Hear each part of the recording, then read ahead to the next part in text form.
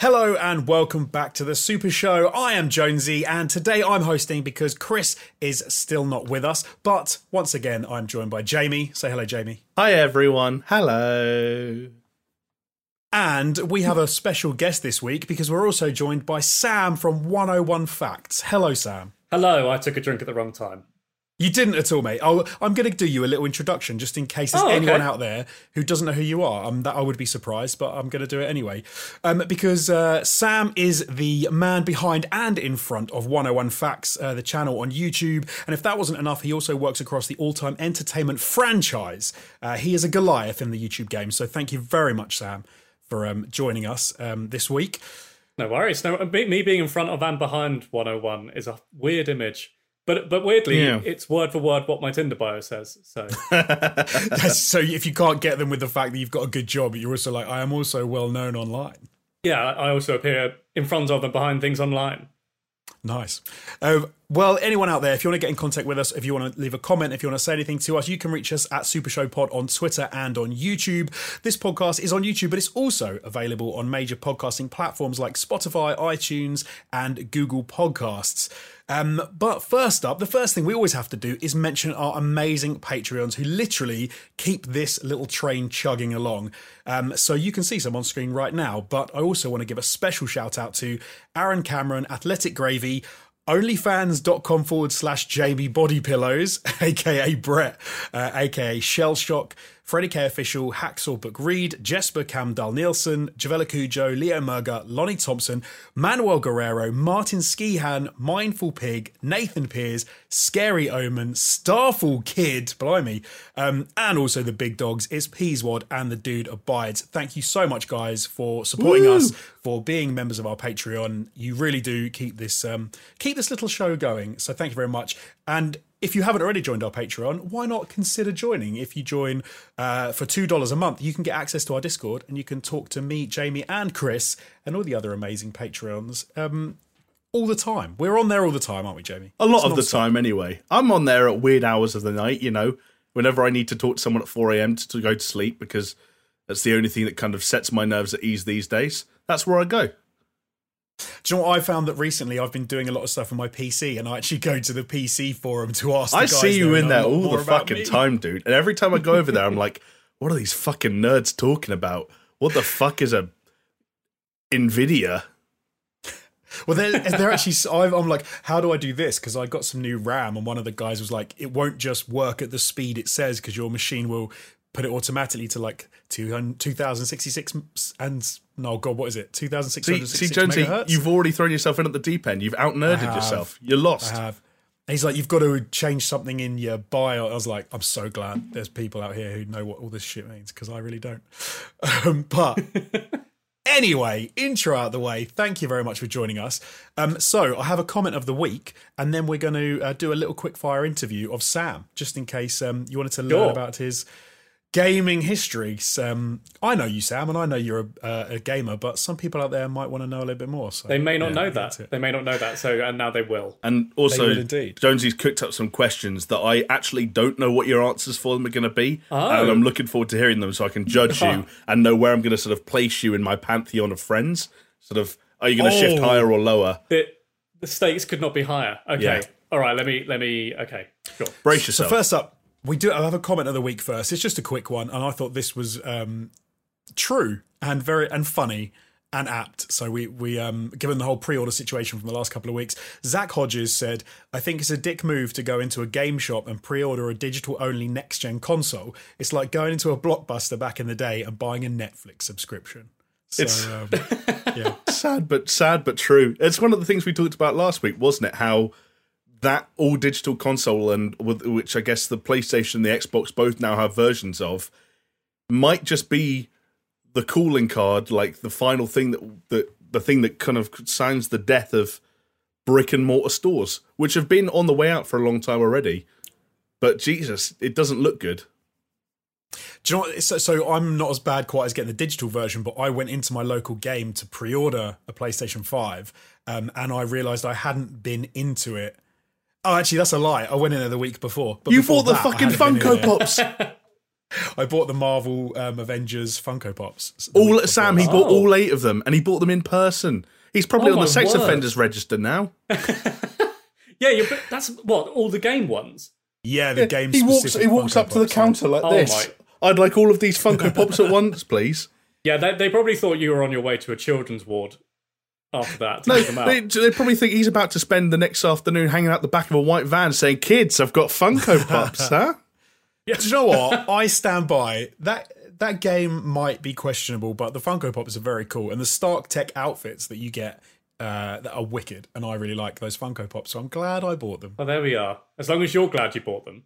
Yeah, and do you know what? I can see in the background of Sam's little webcam that he's got the shield there for Captain America and Mjolnir. Mjolnir? How'd you say it? Mjolnir as well. Mjolnir. It's not a Greek dip, Jonesy. It's Tadsniki. So yeah, I think in person he might appreciate my Funko Pop collection. Totally. I mean, I've got a few. You can't see them; they're down here. And also on the podcast, this is rubbish. If you just listen to it. But there's a Captain America Funko Pop. Oh, that's when he's got the hammer from the end of that movie. It is. There you go. It is indeed. I mainly have them because my friends and relatives panic, I think, at Christmas and don't know what to buy me. And it's just a safe bet. Right. Yeah, that makes sense. Okay, then it's just like he'll need one. I'm going to change my stance.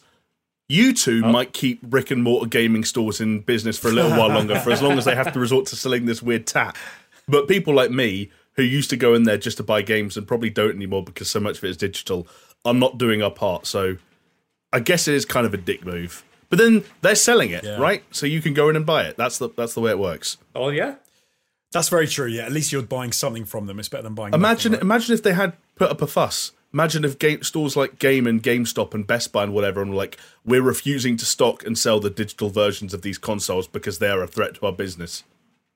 That would be crazy. Absolutely, that would be mad, and it would be a kind of shot in the foot kind of thing. But they have to sell like random other stuff now because obviously, as you say, people are just downloading games. I think the last game store I went in, they had like a little display out, and they had statues and that kind of thing, and T-shirts, and then randomly they had a Del Boy dressing gown. What the fuck?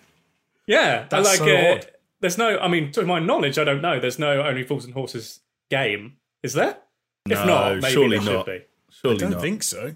But it's just, I mean, it's fine to have like at least stuff that's tangential to video games in there, but a random 80s and 90s sitcom themed bit of bedwear is a bit of a... That's a Some stretch. of them, have you been into the ones that now they have to sell like almost like a CEX? They sell like secondhand electronics and iPads and things like that. It's a sad state of affairs that they have to do that, but I guess it is the state of the industry, right? So that's the kind of way it's going. Yeah. And to be fair, even in the comment itself, right, Zach references Blockbuster, and that's just another reminder that these companies, as sad as it is, do have to come and go with the times. And as someone who worked on Blockbuster as recently as 2012, I can tell you it was strange realizing that you were trying to con people into accepting a failing business model. But that's all you can do. That's all you can do. Yeah, fair enough. Okay, so should we hit Sam with some of these quickfire questions? Fucking do it. Let's find out the real info about Sam right now. Okay, you ready? Do you want my mother's maiden name, right? And yes, please. And the second and third and first numbers of your... No, not really. Okay, so these are pretty quick fire, but you can expand if you'd like to. We're just trying to learn about you. So, question number 1, Sam. What was the first video game you remember playing? The very first one. Very first one, and it still holds a special place in my heart, is... actually, maybe it isn't. So I was about to say Rugrats Search for Reptar, because that was that was a huge, huge thing for me when I bought the PS1. I still fondly remember it. I still remember it because I remember reading in a book that came with a gaming magazine that there was a secret area in that game, and that blew my mind. The fact that there was a secret, like a secret place, like on the golfing level. If you went down into the pyramids, there was like extra Reptar bars and like a mummy, like a Five Nights at Freddy's. Did you find it? Did you find the area? Yeah, and it scared me. Really scared me because I was only 6 or something, and there was this random animatronic mummy following you around. Horrible. How odd. But I've seen the game, but I've never played it. and it was either that or I remember playing GoldenEye 64 at a friend of my mum's house, and that was incredible. I was giddily laughing at the fact that I could see someone on the screen that was in the room with me, but they were also in the game. It's a hard thing to kind of explain, but it blew my mind at the time. And I remember just laughing at it, like being like, I can't believe this. Just laughing. It was weird. GoldenEye is a great one. I mean, I had a lot of fun playing that when I was a kid. Absolutely. Jonesy, you were about 30 when GoldenEye came out. How dare you, sir? I think I was 14, maybe 14 when it came out. I don't know. Okay, maybe. All right. Question number 2, console or PC? Console. Because I'm recording this on Mac. But I've always been console over PC. I've spoken to you guys about it before, but it's the main thing is because when I buy a game for my PlayStation, I know that it's going to work on that PlayStation. I don't have to update anything with drivers or memory, etc. Well, nowadays. But nowadays. Oh, hardware. I see what you mean, yeah. Yeah, do you see what I mean? Like, it's not a, I know it's going to work sort of thing. I know things have shifted around now and, like, things have 1,000 gigabyte updates, etc. But no, console all the way for me. I'd love a PC, That's a very good point. If anyone's offering, I'd love a desktop PC to stream on and stuff. I think the plug and play ability of consoles is a massive selling point for me as well. Like you say, you know that you can get that game and you can play it. You don't have to worry about drivers, hardware, graphics cards. Am I getting the best version of the frame rate? Like that's how it was meant to be played. Yeah, I'm with you on that. Good. Okay, I'm glad I'm not alone.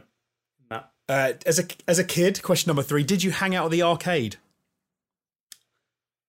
Not really, no. Actually, no, not really. I was kicked out of an arcade, and I was a very goody two shoes kid. And I was kicked out of an arcade because they thought I was pressing. So I don't know whether or not the majority of listeners, etc., are from America or whatever, but in Britain we have the 2p machines that it's essentially a machine that you put a coin into, and then through sheer luck you might win some of the same coin. Or you would never get it, but there's occasionally random stuff sitting on top of the other coins. You always know it's glued there, but it's still very enticing. Yeah, and like it's a key ring, and you think I have to have that key ring. I can't live my life without that key ring being there. So I was the person thought I'd kicked the machine, which I hadn't, and I got kicked out. And I remember just crying. I was on holiday, just crying, and my mum had to go. What's the matter? What's happened? I was like, I was kicked out, blah, blah, blah. It was 15. No, I wasn't. I was like 8. I was going to say the irony of them kicking you out for you kicking the machine, but that seems harsh to me. But I didn't even do it, Jonesy. That's the upsetting thing. I didn't kick the machine. I wouldn't dream of cheating the 2p system and maybe getting a pound. Did you win? Did you win the game? No. Okay. No. I think you could kick that thing all day long. You'd never make any money. And if you did, again, as Sam's pointing out, you're making 2p's. You probably had to break a pound coin to get the 52p you're starting with, and you're going to run out. You never make money. I recently sort of exercised those demons by talking to a mutual friend of ours, actually, who used to work in an arcade, and they said that it probably was some sort of power trip. John, friend of the show. Yeah. But a power trip to like bully an 8-year-old. Yeah, well, quite, yeah. So short answer, no, not really. PlayStation or Xbox? PlayStation, I've had more consoles of. I was part of the Xbox 360 kind of shift, though, and then switched back to PS4 when those came around. But I was a big proponent of the Xbox 360. I loved my 360. Made Jamie very happy. I've still got it somewhere, but the disk drive broke and it thought it kept ejecting. That happens with all my consoles, weirdly, because it happened with my PS4 as well. Must be to do with the fact that I kick my consoles to try and get discs out of it, maybe. Yeah. So it's all come full circle. So Sam did, in fact, kick the 2p machine. As soon as you don't get your way with stuff, you start kicking them. Just kick, yeah, of course. Yeah, that's the way to sort things out. But no, pretty much Team PlayStation now, although there's some news that I'm sure you're going to talk about later that has led me to think astray. Oh, well, that's interesting. Okay. That is very interesting. Finish the sentence. The Last of Us Part 2 is... Great. Nice. Great game. Great game. So, for those that don't know, some of your most recent gaming videos on 101 Facts have featured Crash Bandicoot, the Batman Arkham series, Fallout New Vegas, World of Warcraft, and The Last of Us. Can you list them from your favourite to your least favourite? Oh, man. Okay, so obviously for that video recently, I've played through a lot of them again. So Batman Arkham, I'm currently going through again. And I absolutely love that series. Genuinely love. But the thing is, it's not like The Last of Us is one of the only games I consider to be like, well, obviously games are art, but like Last of Us seems to transcend the boundary, if that makes sense. Right. So The Last of Us is one of the best games I've ever played. I love it. Crash Bandicoot's a childhood. So I would say Arkham, because I just absolutely love the Arkham games. Then Last of Us. Then Crash. Oh, wait, what? I actually can't even remember what else you said. Fallout New Vegas, World of Warcraft were the other two. Okay. Well, World of Warcraft, I haven't played that much of, so that's dead last. I'd say Fallout New Vegas is probably above Crash Bandicoot. So Batman Arkham, Last of Us, Fallout New Vegas, then Crash, then World of Warcraft. But I'm one of those people that thinks that Fallout 3 is better, or I prefer it to New Vegas. I would completely agree with you. Yeah. I don't know. I mean, that one... Sorry, go on, Joe.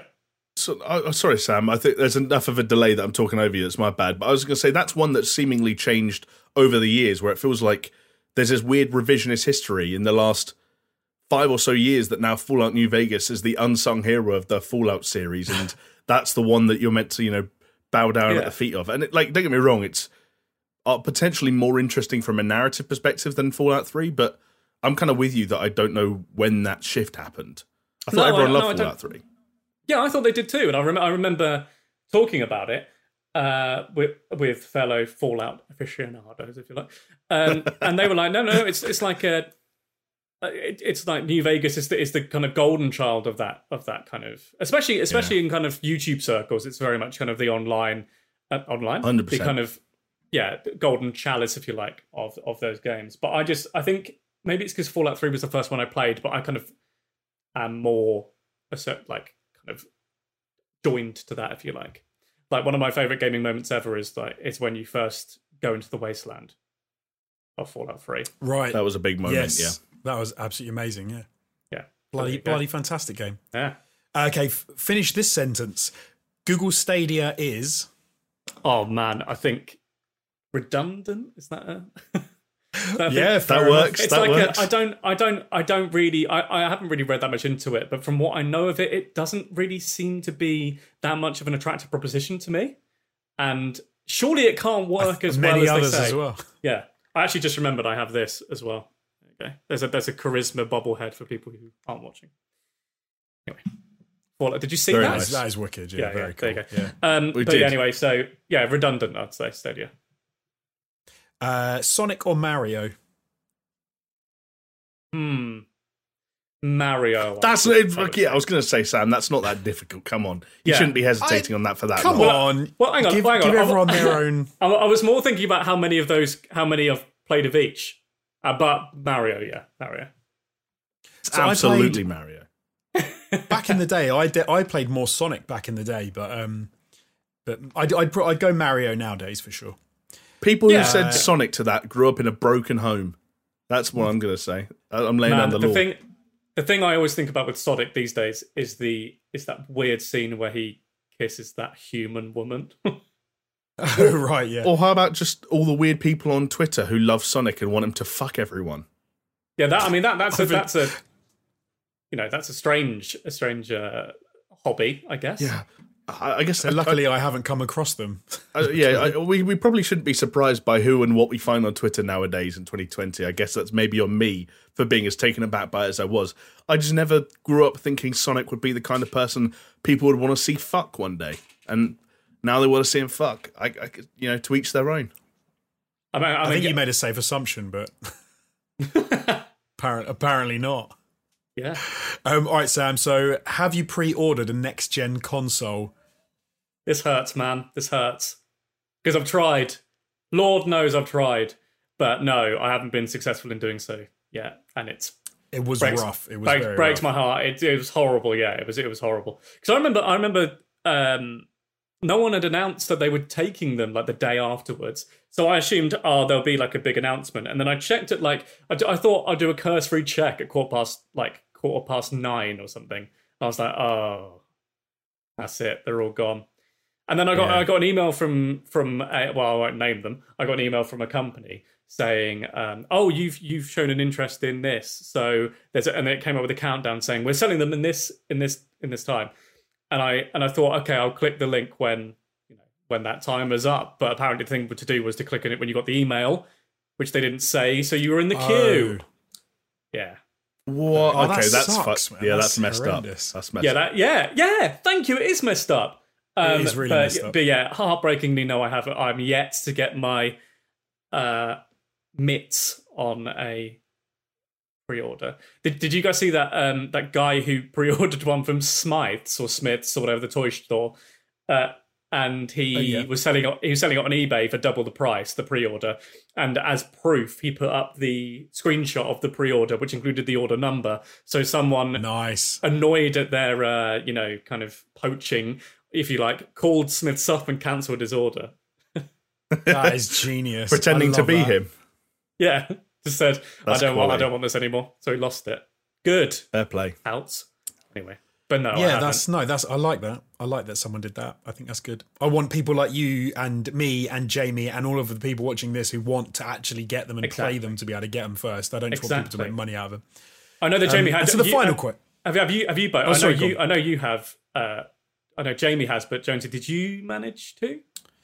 I did. I was lucky that I actually missed the online stuff. I was playing Marvel's Avengers the night that the pre-orders went live for the PlayStation 5 with Jamie, and he managed to get one. But I actually went down to my local game store in the morning and managed to get one there because they had some stock that. Well, yeah, and it was they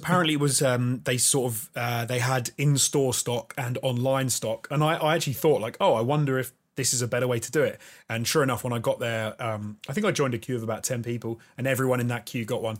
Wow, that does surprise me, actually.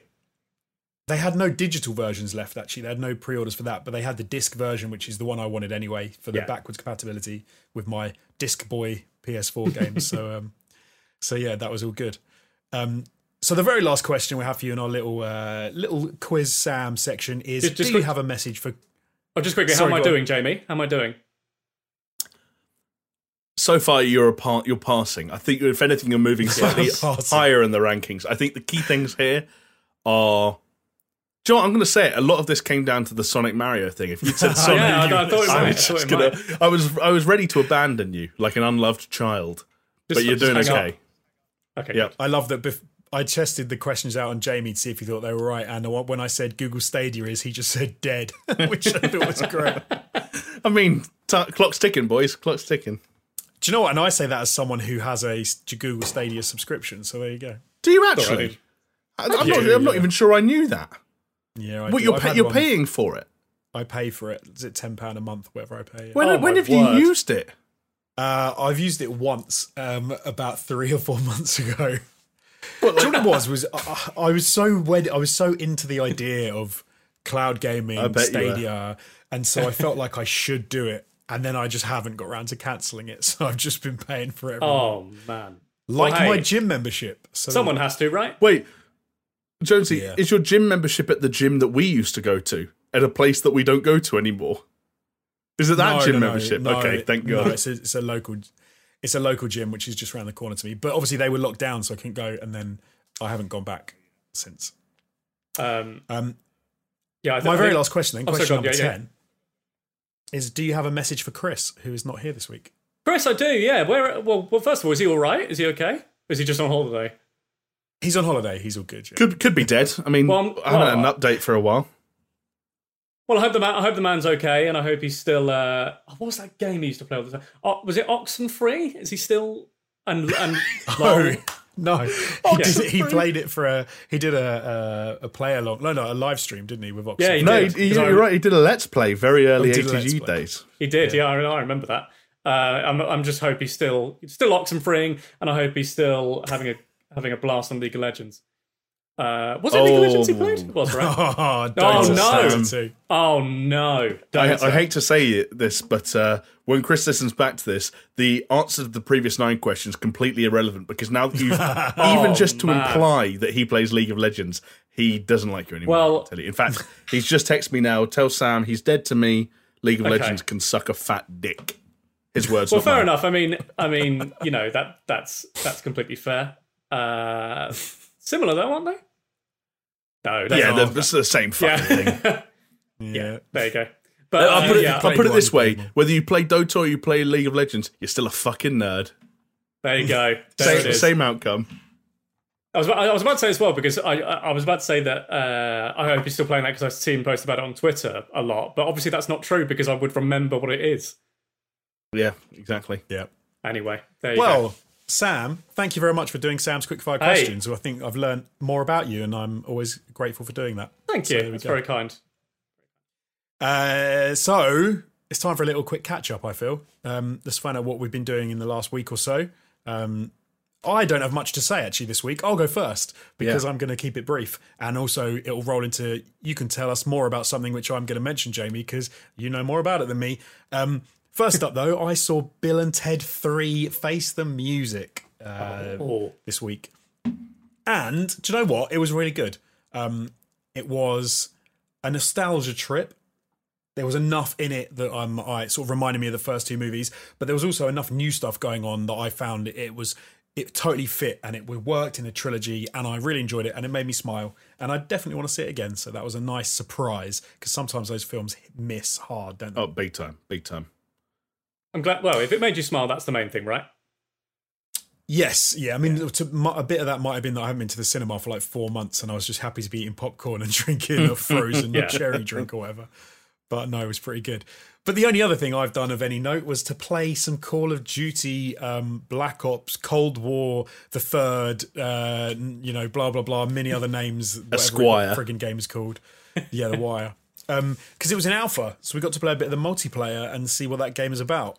And I'm only going to say a quick thing about it, because I fell off it pretty hard, because I spent about 90 minutes just getting sniped by teenagers, I can only assume, and then gave up. So it was very COD-like. Pretty standard for Call of Duty, yeah. It is. Jamie is much more of a COD multiplayer gamer, and I know he played some as well, so I'm more interested to hear what you thought, Jamie. Well, it's funny, because I give up a lot on Call of Duty as well, because no one likes getting sniped, no one likes getting shit on. So what I did was I wrapped it up in a stream, which I guess for anyone who hasn't experienced that before, it basically gives you a reason to keep playing something that you might not want to play that much. You kind of strap yourself to the beast, I guess, and you're just there for 2 hours of it or whatever it is. And I think you were actually both there to see bits of that, so thank you to you both. Sam subbed. Haven't forgotten I did. that. Subbed, yeah. Nice. Doing sub to you, Jonesy. Well, you need to do a bloody live stream first. I need to stream, yeah. Jamie, where did you stream that? Just if anyone's I streamed that on twitch.tv/fullfatjamie. But you can check out my friends at twitch.tv/SuperShow or twitch.tv/TechnoOvo or twitch.tv/HotPanic or twitch.tv/Sam hasn't started streaming yet, but he might do one day. He's got a Twitch account now. There you go. Hey, it might happen. Get ready. Decent. Eventually, we're just going to get to a point where our family of Twitch friends are so big, you have to say about 19 URLs every time you bring up any live stream, and people are just going to get angry. They might already be angry, in which case, let us know in the comments down below. That's engagement. I can fully imagine. Do you remember when Bebo was around and people got upset because you didn't give each other your love? You got allocated like a love for the day. Do you remember that? Yeah. Jonesy, do you remember that? Yeah. Do you know what? I missed that. I think I was slightly too old for it, and then I missed out. Yeah, that sounds. Because I was a MySpace kid and stuff. Yeah. But yeah, on Bebo, Jamie will remember you had love, which you could give one other person every day, and I saw genuine friendships break up over people not giving each other love. And I can imagine that's with Twitch, dangerous, isn't it? Yeah. Oh yeah. I can imagine with Twitch, people not rating other people enough. I can see friendships breaking up over that. I think any kind of gamification of social media goes south quick, right? Because even when Facebook became the de facto one, and that didn't have any kind of, who are your top friends? Who are you going to give love, blah, blah, blah. It was still kind of like, this guy's only got 300 friends. What a fucking loser. And it's like, Jesus. Imagine that being considered a loser for having 300 friends. Like, I'm 27 now, and I think I've got about 3 friends, and I'm grateful. I'd say one thing that's the only thing that's still kind of, it doesn't grate on me, it does a little bit, is that whenever I put anything on Facebook, I'll get about whatever it is. Let's say it's something that anyone I know is going to care about. I'll get 10 to 20 people will like it, will comment on it or whatever, and I'm like, okay, that's done all right. The second my wife comments or says anything or posts anything on that, she will get about 80 people, and I'm like, what's the point?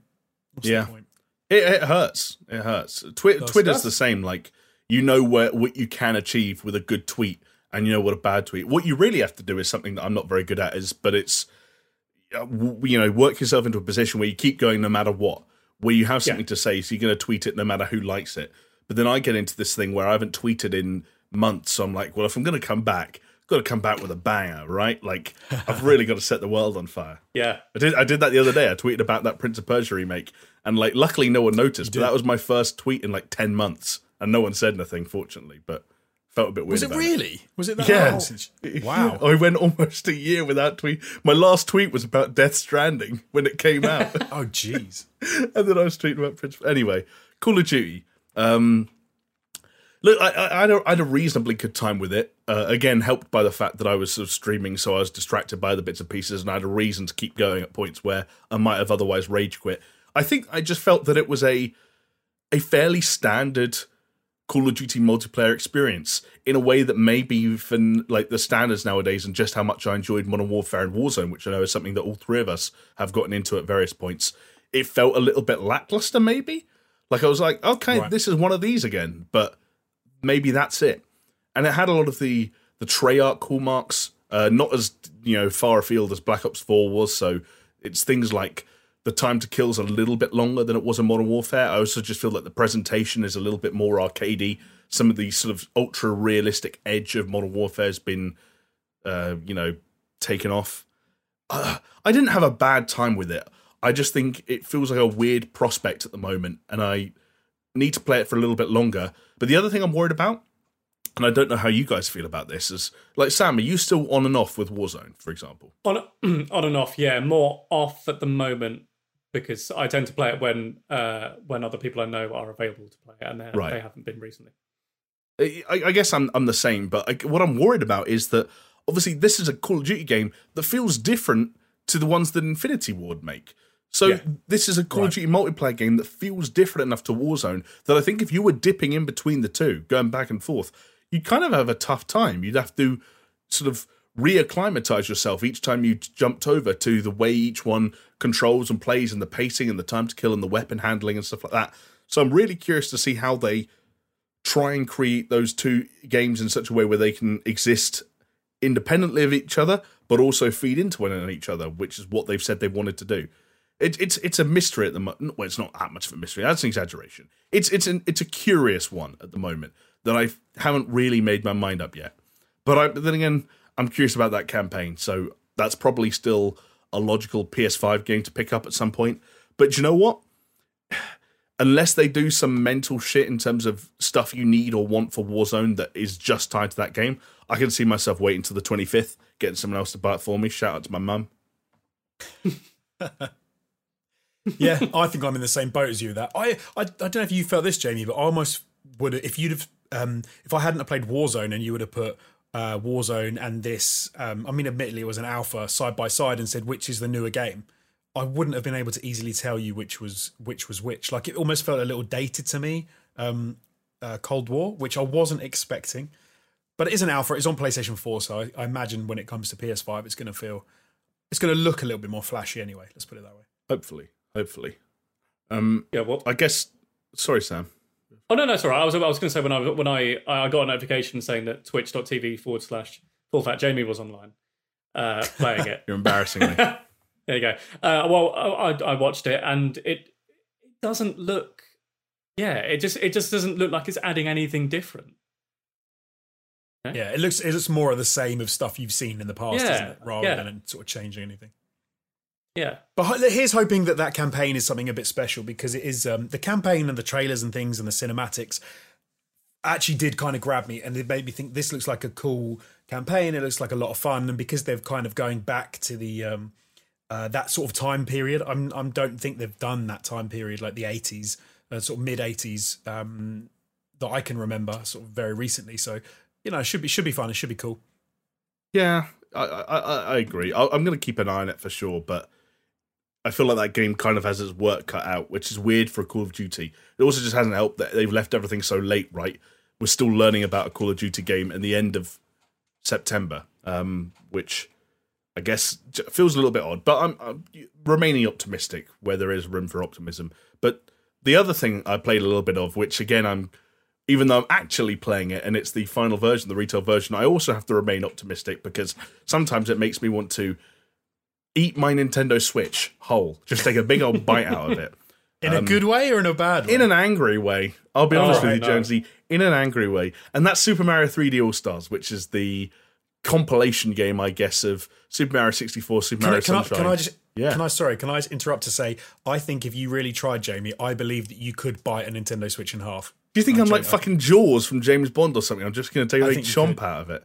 Sam, what do you think? That's the next logical conclusion to the whole thing of. Do you remember when people were like, "Oh, you can taste the cartridges, taste the cartridge while fighting it." You've made a very good point there. There you go. You've made a very good point. I don't know. I think you'd give it. I'll tell you what. I think you'd give it a damn good go. Whether or not, I love that. There you go. But I don't think maybe very not diplomatic. Oh, because also I think because it depends if the Switch is yours. If it isn't yours, I think maybe you would be able to. But because it is yours, Jonesy, are you doing anything with your Switch at the moment? I could maybe borrow yours for a couple of weeks and could run some experiments. Stretch goal. If we get to a certain place, then we'll buy Jamie a Switch just so he can try and bite through it. Yeah, we could actually make that promise because Patreon's a funny enough platform. We could say if we hit a certain mark, we will just spend all that money on a Switch that I try to bite. But then what if I fuck up my teeth or my jaw or something? Yeah, I was going to say, I'm looking forward to the Patreon post of you with a thumbs up on a hospital bed. No, it's like we're introducing a new stretch goal which allows us to get dental insurance. Yeah. Sorry, I've completely derailed you talking about. No, do you know what? I'm glad. If anything, if there was worth derailing for anything, it was a conversation about whether or not I could actually take a bite out of a Nintendo Switch. Super Mario 3D All-Stars, which, again, Jonesy and I were on that podcast a couple of weeks ago, just after they announced that. So I have started with going in sort of order of release Super Mario 64, which, obviously, it's the oldest one. And for anyone who hasn't kept up to date with what exactly Nintendo have done to these things, these games, the answer's not a whole lot. Resolution, improvements and a few other things here and there, but they play almost identically, especially when it comes to the camera. Turns out the camera on a 3D Mario game from the late 90s designed to be played on a controller with one analog stick that was in the middle of the controller. Occasionally decides to be a bit of a dick. And that led to me getting angry a couple of times. I was just like, there's no fucking point in doing this. But I'm still getting some nostalgia. It's interesting. Sam, you were saying earlier about that Rugrats game and reading something in a little book that came with a magazine and there being a hint of something secret and just that sort of feeling of wonder you got, that excitement of being able to stumble upon something that you didn't know was there. Super Mario 64 was a big one of those for me, where for whatever reason that I played that game almost in a vacuum. Like I didn't have friends telling me what to do. I didn't know where the secret stars were. I wasn't reading magazines or guides. I didn't have cheats. That was one of those games where I came across everything naturally, and that is a game with secrets. And so it's kind of interesting going back to that game for the first time properly since then and remembering, not re-experiencing, but recalling some of that childlike wonder of like, wow, I used to figure shit out by myself. Because there was a time where, although children are often painted as these kind of impatient little monsters, I did bang my head against a wall in video game terms for 8 hours straight to figure shit out, to get through a stage I didn't know how to get through. And that's kind of exciting. And it made me a little bit depressed that nowadays my first thing is, right, I'm just going to Google where the red coins are. I can't find the 8th one. I'm just going to Google it. Whereas like as a child, I used to work to find stuff, and that led to more discoveries. And maybe that's why some people thought Breath of the Wild was one of the most magnificent games of all time, and I thought it was a good game. I don't know. Not to sound too like doom and gloom about it, but it was a bit like, oh, Nintendo games used to have a really profound effect on me in my childhood, and now I'm a little bit more cynical and impatient with them. I don't know. Right. Yeah. Yeah, it's funny that to me there's an entire generation out there who've never experienced the idea of you get to a point in the game and you get stuck and there's nothing you can do. Like unless one of your friends has played it and solved it, you're out of luck. Yeah, exactly. You can't just go online. Yeah. It was a weird time. But but that's it for me. So, Sam, have you played the Super Mario 3D All Stars games? Not necessarily the new one, but have you played the games? What games is it? Sorry, Jamie, just quickly. 64 Sunshine Galaxy 1. Have you played them? I've played 64, but weirdly not on a 64. I played it on a DS. Oh wow! I never had it. I never had a 64. I didn't have one when I was a kid. Right. So I've only played 64, and I've played that not on its original console. No, I've never played Sunshine or Galaxy at all. Well, you are doing better than me because I have not played any of those games. Really? That surprised me. No. Well, do you know what it was? Like, I bought a Nintendo 64 really late because I was a PlayStation kid, and I only got a 64 to play GoldenEye. I used to play GoldenEye at mates' houses, and I had a weird thing. We've talked about before on the podcast in that I fell off what I considered to be like quite kiddie games, like early in my teen years, because I thought, oh, they're for kids, and I had moved on to what I consider, I guess, I thought they were more like adult games, and I was being cool because I wasn't playing like Mario and stuff. But it means that I've actually missed out on quite a few of the games that I know Jamie and Chris and stuff have played, like the Mario games and a lot of those. So I might have to go back and sort of revisit, but. It's interesting, Jamie. You were saying that maybe it's one that I don't revisit is Mario 64. Like, honestly, I'm not even joking when I say I thought of you during my time with 3D All Stars because I thought Jonesy can be quite cynical when it comes to games that people are nostalgic about, especially if they're Nintendo games. And if he went and played this now, he would just be like, why are people talking about this game? It's the worst game of all time. The camera is dog shit. It doesn't matter when it came out. The camera is... That's exactly what Josie sounds like, by the way. I know... I've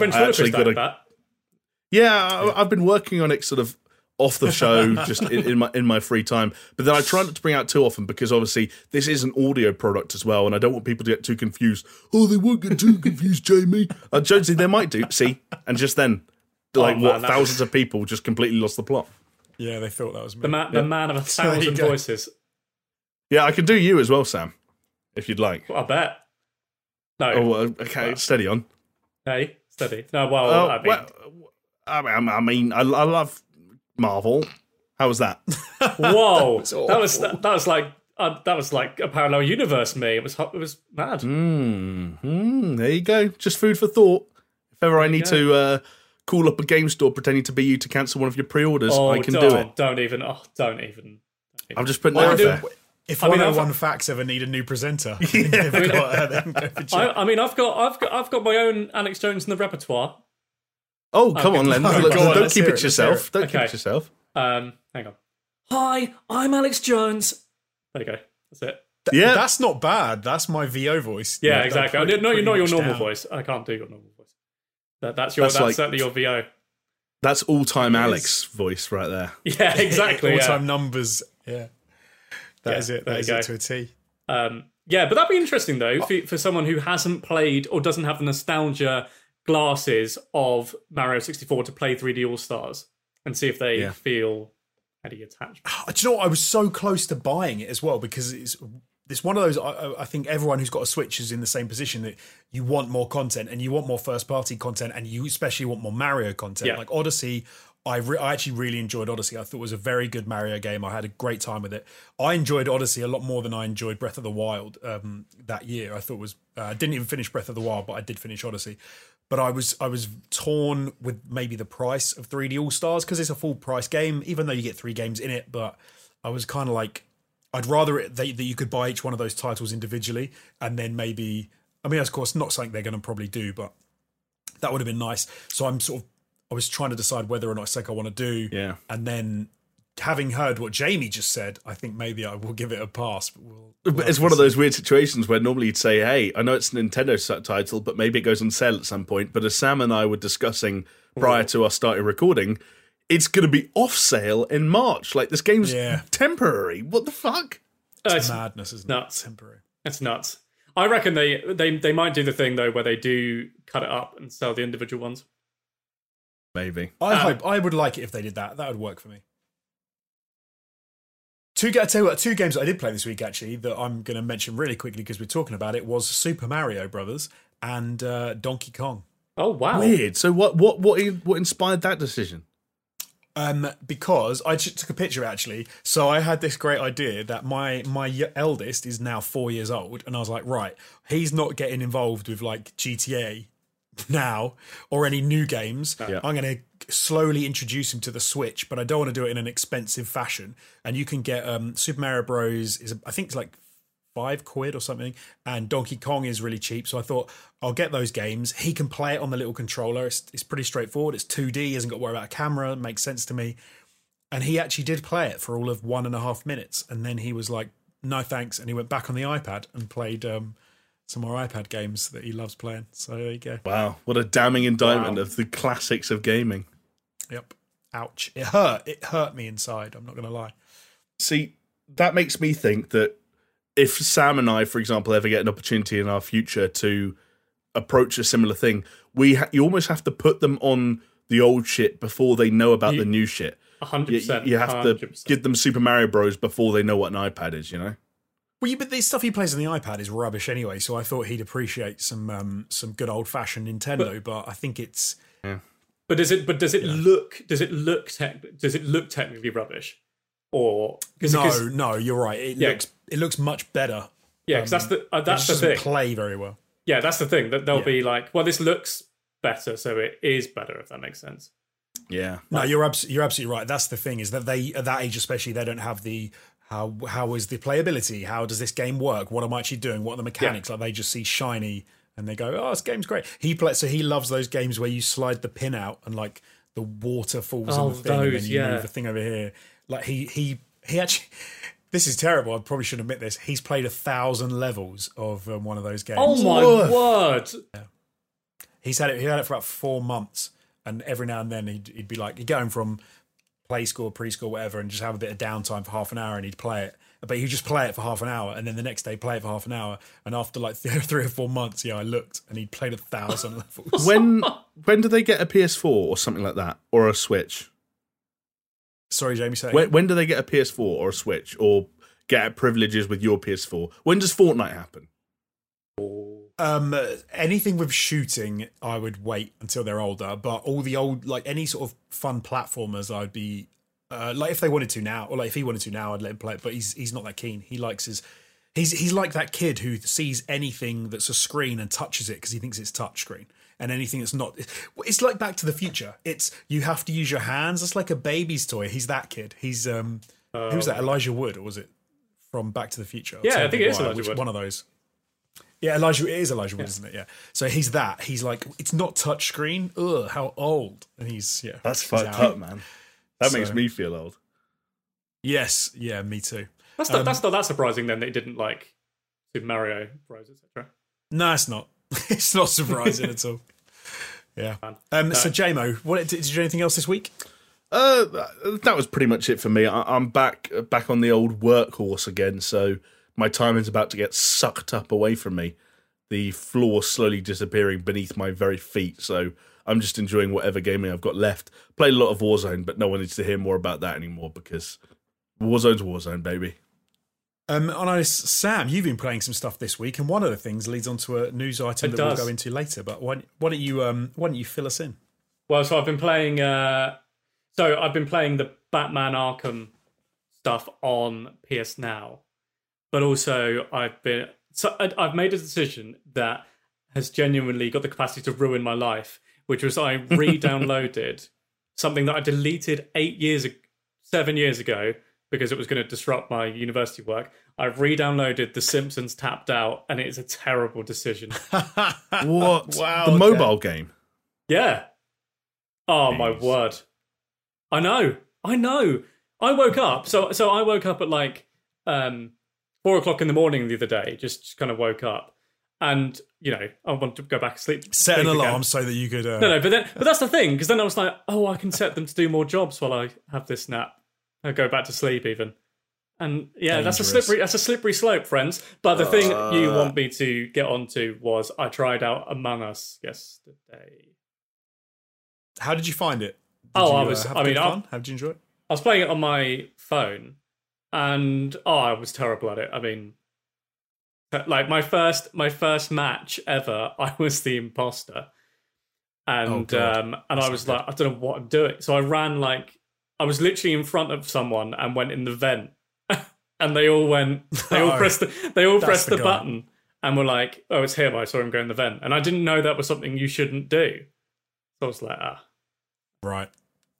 So because I haven't played it on mobile, I played it briefly on PC. So I'm guessing that it's all text-based when you get into the, someone pushes the button, I guess it's all text-based to say like who you think the imposter is. Yeah. Right, okay. Yeah. Because obviously what people have been doing... Because what people have been doing now is they've been using Discord, I guess, to actually chat so they can have voice chat in the game, which in between levels, which is, I suppose, adds an entirely new element to it. But any plans to play it like that? Yeah, maybe. I mean, I don't know if it's available. Is it available on consoles and stuff? Or is it just PC? I think it's just PC and mobile, I think.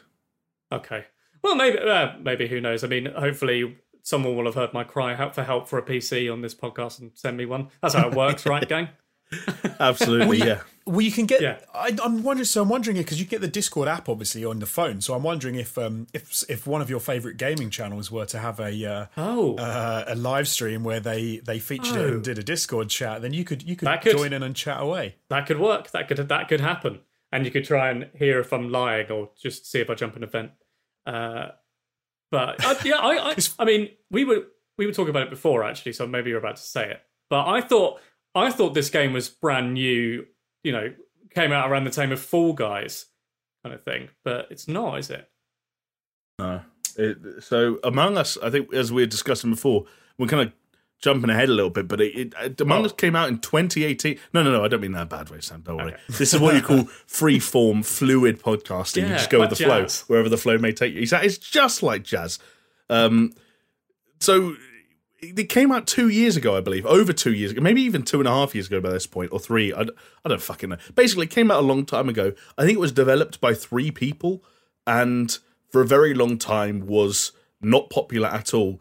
What I'm led to believe it grew in popularity earlier this year in some non-English speaking countries like South Korea, until some streamer, at least according to Wikipedia, a streamer called Soda Poppin is sort of the person who's been pinned as the guy who kind of brought it to a new audience, played it on Twitch, and as we kind of hinted at, it's taken over. The numbers are crazy, but also just anecdotally, this is one of the few times where like people are coming onto our Twitch or in the YouTube comments being like, when are you guys going to play this? When are you going to live stream that? Are you going to do this? We had Steph earlier trying to like rally the troops. And I'm intrigued to try it with people I know under very specific circumstances. Yeah. But as a game, it's one of those things, I'm just going to have to say how I feel here, even if it's controversial. I think it's a very cool concept. But of course it's a cool concept because it's a concept that's been worked into a bunch of different games, not just video games, but also games people play in groups over the years. We've all done some version of this in our lives because it's a human game. It's about reading people. It's about lying to people. It's about all that kind of stuff. I just think what they've done to wrap around it totally suffices for a £3 game that you might play every now and then. I didn't think it had it in it to be the next big video game revolution. And I feel like every live stream I watch of this game is the same fucking thing. It's the same people running around the same map or 2 maps or 3 maps, doing the same tasks, and then, but most frustrating of all, having the same conversations. Try watching any live stream of this game with Ninja in it, and you're just listening to annoyed white kids shouting for hours on end, and then silence. So it's like annoyed people shouting over each other for a minute, 3 minutes of silence. People shouting over each other, and I can't imagine playing that on my own. Well, like, oh, we're in the game again now. I'm just going to mute myself for the next 3 minutes while all my friends are sat on the other end of a Discord call, also not talking to me, while we run it. I don't know. It doesn't compute with my brain. I know I'm not seeing it the right way, but I'm just being honest. I'm sorry. It's one that I played it a little bit with random people, and obviously there was no voice chat. But I'm kind of with you, Jamie, in that I would like to experience it with people I know and do the voice chat thing. But playing it as a game in its own right, I found it pretty dry. And I had a similar to you, Sam, in that I wasn't imposter the first time I played it. But I think it was the third match I played, I was the imposter, and there were two of us. Two imposters, and I wasn't really sure what I was doing yet, so I didn't do anything nefarious. I just was trying to sort of gauge when I was going to try and take someone out, when I was going to do whatever. And the other guy, who was the imposter, killed someone, and I got called out for it, and I hadn't done anything. And then I got ejected, and it was like, oh, they found an imposter. I was like, but why? I didn't do anything. Yeah, and, there was loads of after I got kicked out. There was loads of messages saying, "Good game, lol," and all this sarcastic nonsense, weird, and I was like, weird. I just started, lads. And like the situation Jonesy found himself in, I think that could be fun if it was like, for the sake of argument, for people we know, if it was Chris accusing Jonesy of being the imposter and Jonesy having to be like, no, it's not me. Being there, knowing those people, I'm sure I'd be having a laugh. But yes, I don't know. I guess I'm somewhat surprised at how much this game has increased in popularity due to streaming and YouTube clips of it, when I find other annoying people arguing with each other, unsurprisingly annoying. I'm sure there are people whose perspectives it's fine to watch it from, but that 50,000 people stay up every night watching Ninja play this game, and he just screams and talks over people. It's not for me. I don't even think he's a bad guy. I just think sometimes watch me play Overcooked, right? Games bring out sides of us that we might not know we have, and I think that game does this for certain people. And they kind of, I don't know. Still remember watching YouTube play Overcooked, and it's glorious, absolutely glorious to see Jamie get his full chef on. It was great. He turns into Gordon Ramsay. It's perfect. Look, it's fucking speed dial. Yeah, well, lads, it's survival of the fittest, right? This is what evolution has led us to. When a group are put in a do-or-die situation, the alpha male has to step up and lead from the front.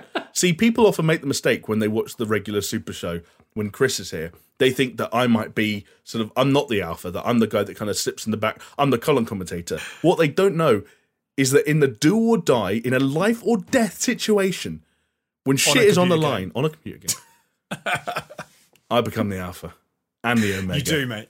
I'm not going to even argue with you. That's absolutely true. I mean, I'm keen to see what happens if we actually find ourselves on a desert island. I don't think it'll be quite the same, but I'd be sitting on a giant throne I'd be sitting on a throne of palm leaves, telling you guys what to do. Like, Steph, this water's still salty. You need to purify it better.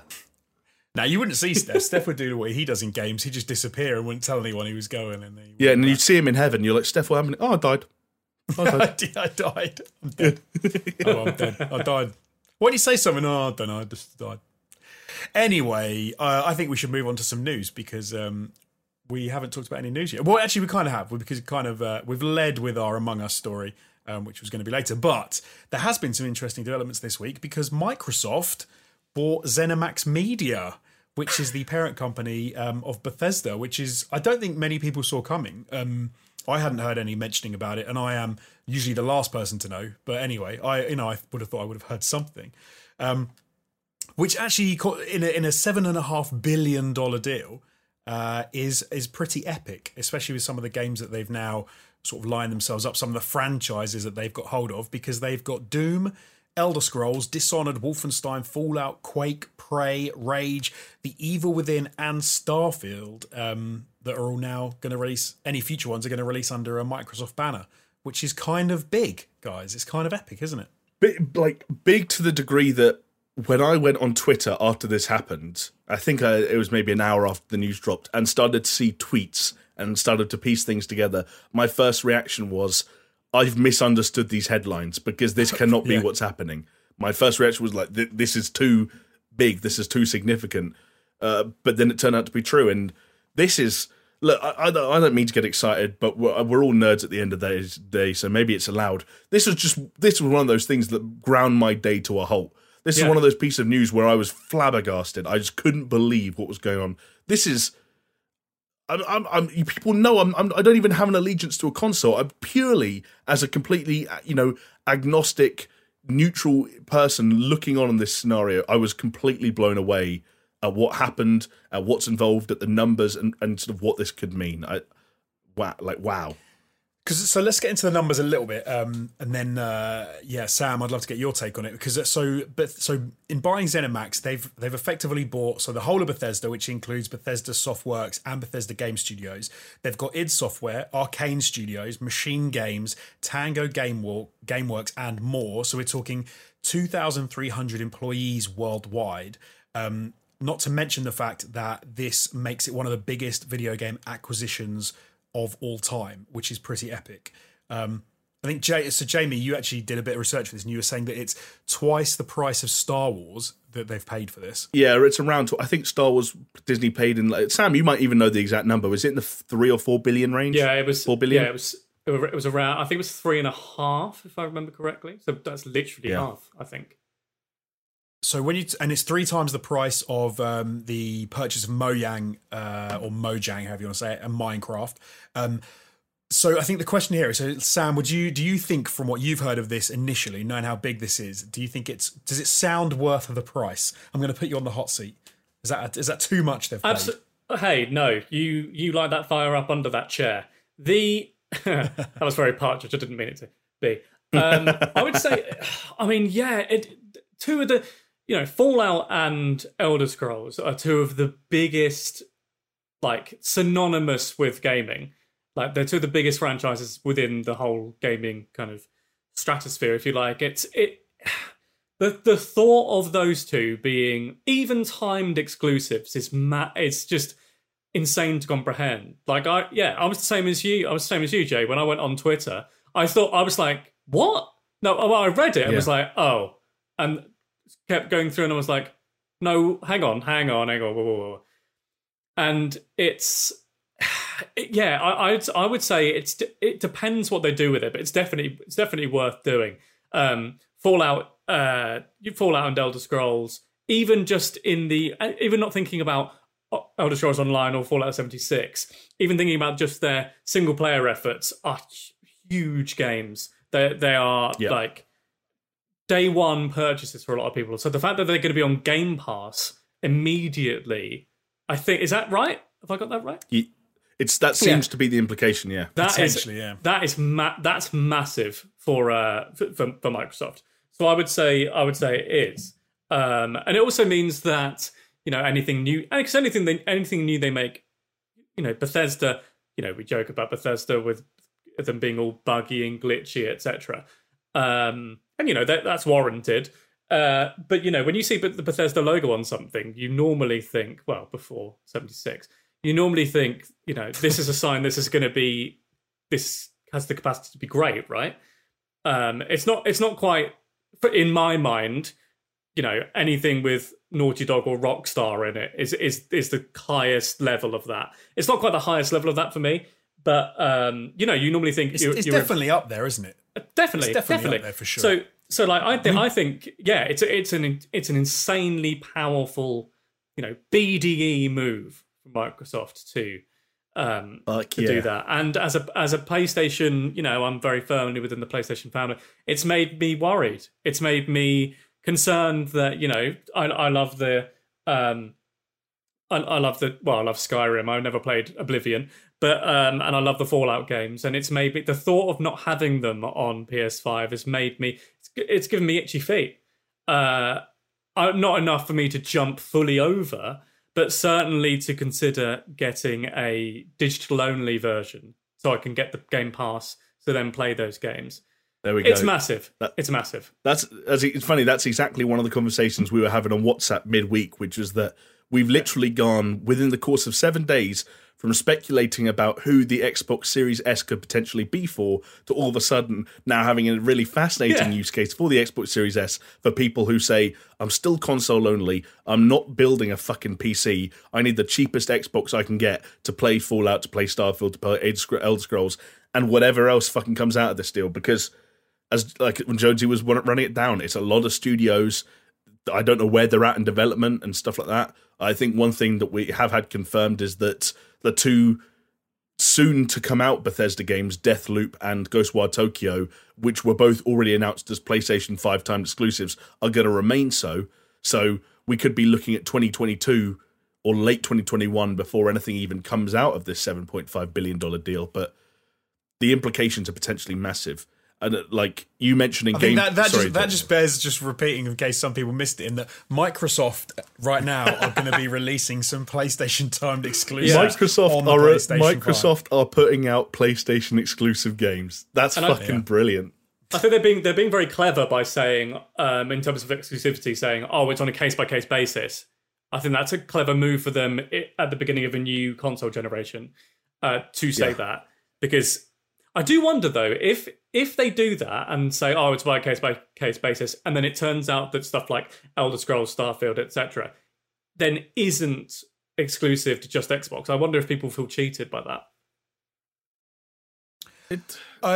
Could do. I suppose in some sense though they're almost protected by the fact that even if they're not exclusives to the Xbox, they know they're going to be able to play them, because you know that if Sony acquired the Bethesda, they would make them Sony exclusives. Yeah. So I guess in some respects it's, hopefully they'll be across more platforms. I think Microsoft, as you just kind of alluded to, Jonesy, would be well within their right to say, fuck you, we've paid $7.5 billion for these games. We're doing whatever the fuck we want with them. But at the same time, maybe there is a kind of a savvy business element to say, no, these games are going to be on Game Pass only for a full year.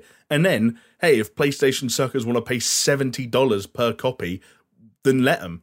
I don't think they will do that, but that's an interesting one. But I think Game Pass is the main draw. I think it's no coincidence that the other element that came out alongside this piece of news, in the exact same press release, in fact, was an update on the Game Pass subscriber numbers, which have gone up 50% in 5 months from 10 million to 15 million.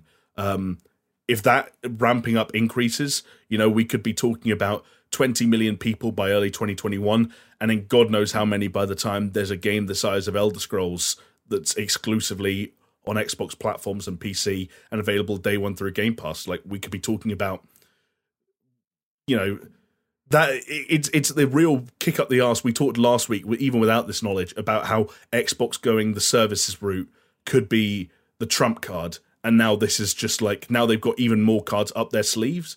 Like, this is it's kind of crazy. I'm fascinated by it. I saw some rumblings online of people saying that they wouldn't do that because it's a pre-established kind of cross-generational thing. I'm talking about Elder Scrolls and Fallout again here. But as you said, they've just paid $7.5 billion for them. So they would want... Yeah, I mean, it makes sense for them to do that. As much as that terrifies me to even consider. But yeah, I think it's a huge boon for them. I mean, I think at this point we might as well just dub the Xbox Series S the Bethesda machine, because I think you're right. I think that is what it will become for a lot of people. And that, I mean, let's not get it twisted. Like Elder Scrolls, when that comes out, I guess it's Elder Scrolls 6, right?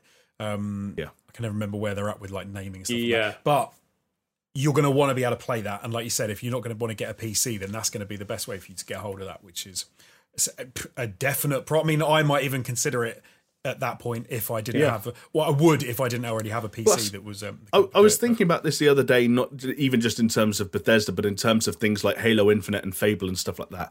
I'm a big Fable guy, as a lot of people know, and I'm probably not going to buy an Xbox. But the other thing we need to think about when we're talking about games that come out in the future, as I think Elder Scrolls and Starfield both will, Elder Scrolls definitely, is the landscape of gaming might be completely different. Elder Scrolls 6, and like, cover your ears if you're anticipating this game, that could comfortably be a 2025 release. Comfortably. If not later.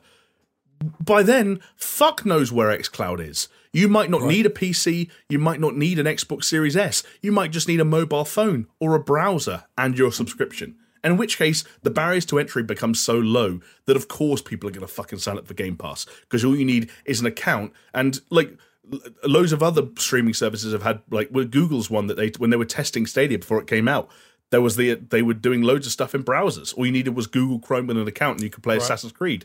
We could easily be there in 5 years' time, and that's how far away a game like Elder Scrolls 6 could be. if not further. Again, sorry to burst that bubble for anyone, but Starfield and Elder Scrolls are a long fucking way away. Yeah, no, it's a great point. I mean, there was a slight weirdness to it for me, which was that if this was a number of years ago, then this would seem like an absolutely obvious deal. If you were looking at the back of things like Skyrim, Fallout 4, which I mean didn't do incredible in how it was received, but did very well in the sense of how it sold and everything. Talking about Doom 2016, but Bethesda are in a little bit of a strange place in that they've had some rocky years between now and then. So you wonder if this is, I suppose the promise of Bethesda as opposed to maybe their recent track record.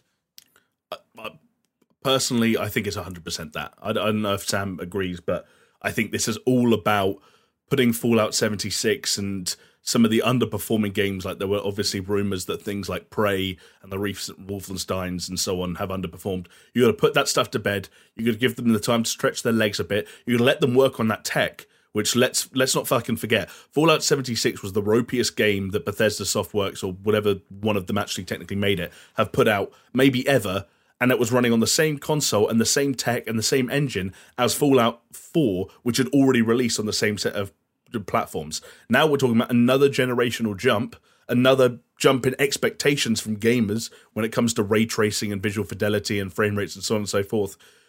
It's this weird thing where Bethesda are biding their time, but the longer they wait, the more people's expectations grow, and the more impressive a Fallout 5 or an Elder Scrolls 6 or a Starfield has to be. And I think getting Microsoft money and Microsoft patience in to help you along that journey is probably exactly what they needed. Otherwise, maybe they would be sweating. Yeah, I think. Oh, sorry, Jonesy. No, go. Yeah, I was just agreeing. Oh, right, okay.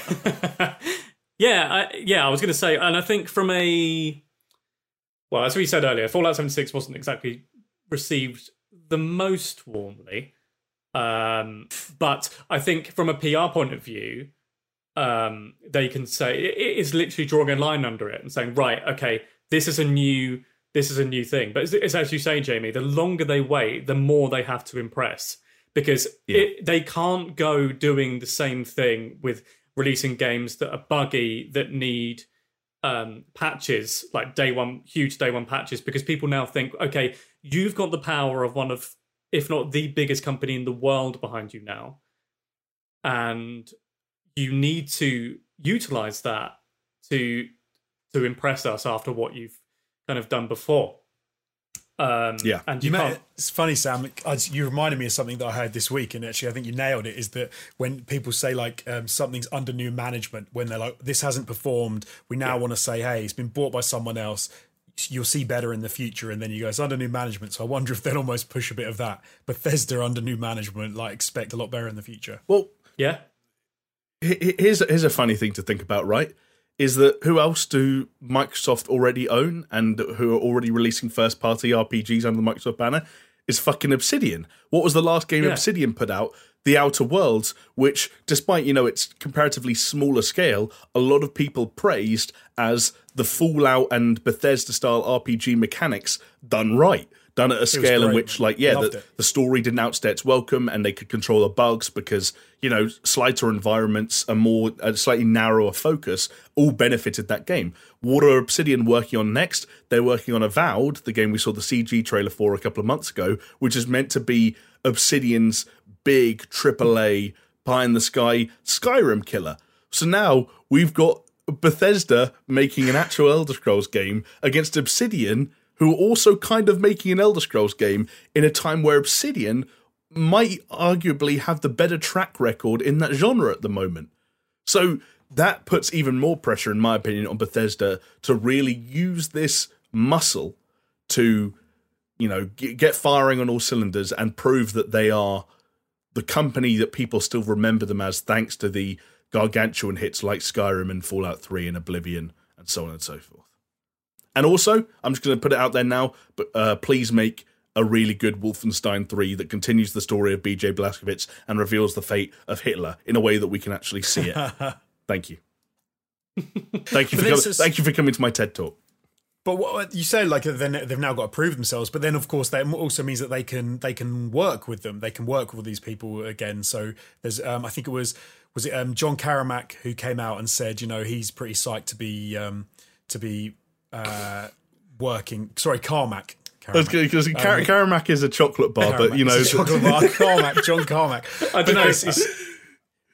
I read his tweet briefly before we came on, but he was sort of saying that he's been working with Microsoft for a while and they're a really good company to work with, and he's excited for sort of stuff to happen in the future. Yeah, well, Carmack's a weird one because he's now at Oculus, so Facebook. He's all in on VR, but obviously Carmack was a weird one where he was very heavily involved in a lot of the stuff at id all the way up to Rage, and I think he was gone before Doom came out and all that stuff, and he'd moved on to greener pastures. So obviously, like lots of people are talking about, as you've just said, Carmack tweeted and sort of sounding positive about how he feels about Microsoft and the direction Bethesda could go around them.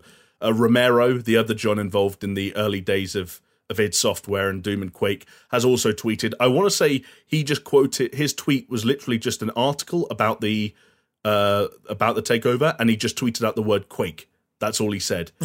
So nice. I don't know if they're right to believe that Bethesda are going to be more welcoming and approachable now that they're under Microsoft, but maybe it does loosen some of those things. And the other thing, to go full circle on what we were just saying, is reuniting Obsidian and Bethesda under Microsoft. Maybe, Sam, brace yourself, opens the door for Fallout New Vegas stuff to happen again. Yeah, it does. Because Obsidian made that game back in the day. I saw a brilliant tweet. I don't know who it was by. I think it was by someone from Obsidian that linked to, I think, Tumblr of all things, which said Obsidian and Bethesda are under one, or it was about the Bethesda deal. Like, all these companies work together. You know what that means? And then when you clicked on it, it said Brink 2. I thought it was very good. I bet there's some weirdos out there that probably are actually celebrating the idea of a Brink 2. There was I think there's an article out there someone's already made, like, what are some of the more interesting franchises that this deal could resurrect? And I guess that's the other thing, right, is that this is about IP, and maybe Microsoft do actually look around and say, hey, instead of making another this, that, or the other, what if we pivoted and brought back something that does actually have a name but people haven't heard in a while? What if we did for Quake what we did for Doom, rather than focusing on the multiplayer stuff, and shit like that? It's possible. Because those IPs are part of the value, right? Absolutely, yeah. I mean, you've got to expect that when you do a deal like this, part of the reason you've done it is because you're buying into, good feeling. You're buying into what people know or think they know about names and things, and those names are worth a shitload of money to people. Yeah.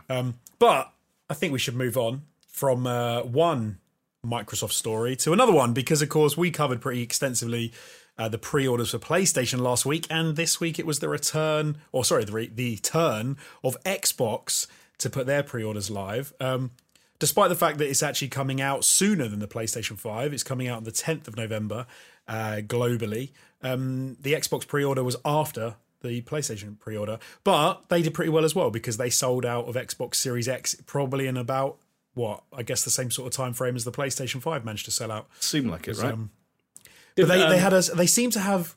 Sorry, mate, go on. Oh, sorry. I've only just realised I'm on a delay. Anyway, didn't loads of Xbox One Series X sell out as well? Yeah, they did. Oh, yes. Sales of Xbox One X's went up fucking almost 800% on Amazon. Their naming system is so stupid, because it's gonna. I even did it while saying it. I said Xbox One Series X. It's gonna confuse people. I tell you what's funny is when I pre-ordered my PlayStation 5, the woman behind me in the queue was on the phone going like, "So what one am I getting? Is it the PlayStation 5?" And I can just imagine now standing like a mum standing in a queue going, "I'm getting the Xbone One Series X. What one am I getting?" And it just being like carnage. Yeah, absolute carnage. So they had the pre-order seemed a little smoother right at the get-go. They had a better, I suppose, time. It was more global. It seemed to go live on a lot more websites than the sort of PlayStation weird, like late in the day sort of thing. But we were sort of speculating in WhatsApp the other day that this might have given scalpers a little bit more chance, and bots a little bit more chance to go and pre-order a whole load of them, because it did seem like the Xbox went out of stock, if not quicker than the PlayStation did, just as quickly, which is not great sort of position for people to be in. because they did seem to have a more structured approach, and people were saying, PlayStation really screwed up, so Yeah. it looks like they did a lot better. But what do you guys reckon? Do you think that scalpers and bots were had a bit of a field day with the Xbox release? I think they're going to have a field day with any release, anything this big. I mean, we saw it with PS5, I said PS4. We saw it with the PS5 as well. It's just a sad state of affairs that's always going to happen, right? Yeah. Well, I think the idea was because the PlayStation 5 was so messy, the release, that maybe some of the bots and sort of scalpers they weren't ready, struggled to get everything going in time because they weren't expecting it to kind of be that crap. Whereas because of the structure of the Xbox release, but I think you're right, Sam. I think they're always going to be ready to sort of take advantage of any situation, I suppose.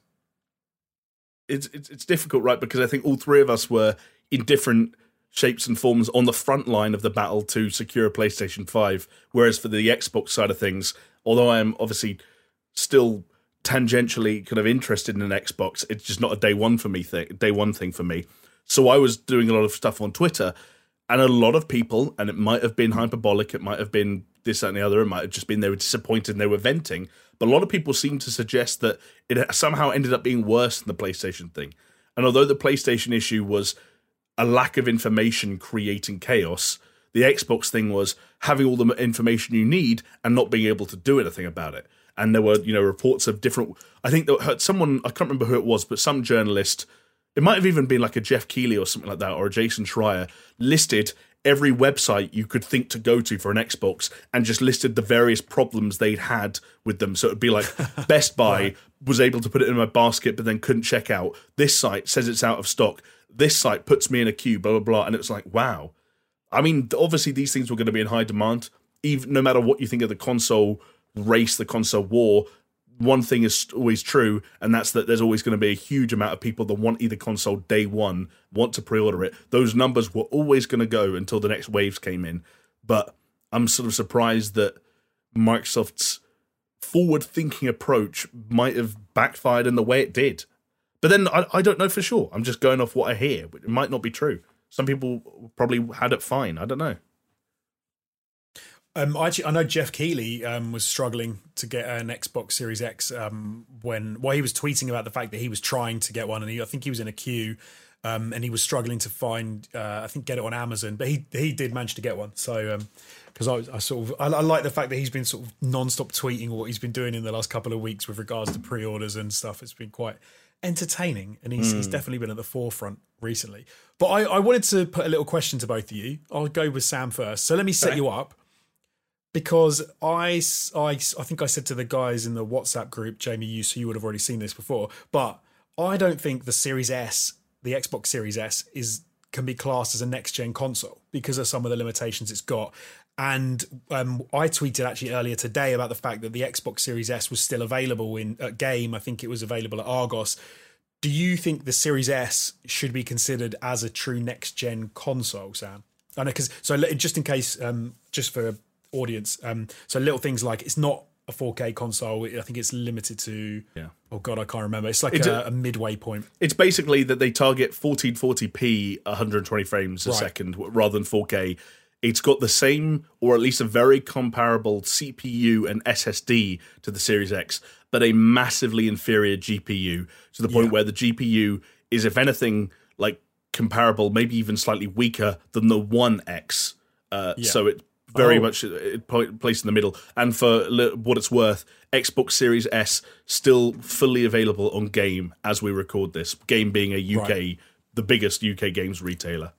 Yeah, so Sam, the question being, so would you consider it a next-gen console, or do you think it is maybe like a halfway house? Yeah, it feels like a stepping stone to next-gen rather than next-gen, and it feels kind of strange that it's, obviously you would have to have those kind of, or rather, something's got to give. If you want to release a cheaper console, you've got to cut the cost somewhere, right? But it does feel like this strange stepping stone that feels like it should come in the middle of a generation, as opposed to like as simultaneously releasing with a new one. If that makes sense. It feels like a strange, as you said it perfectly, halfway house. And it does feel like it's going to confuse some people who are buying stuff for for people at Christmas time, etc. As someone who used to work in a game store or game shop, I can tell you that that's going to be. It was confusing back in the days of just Xbox Ones and PlayStation 4s. It's going to be so much more confusing now.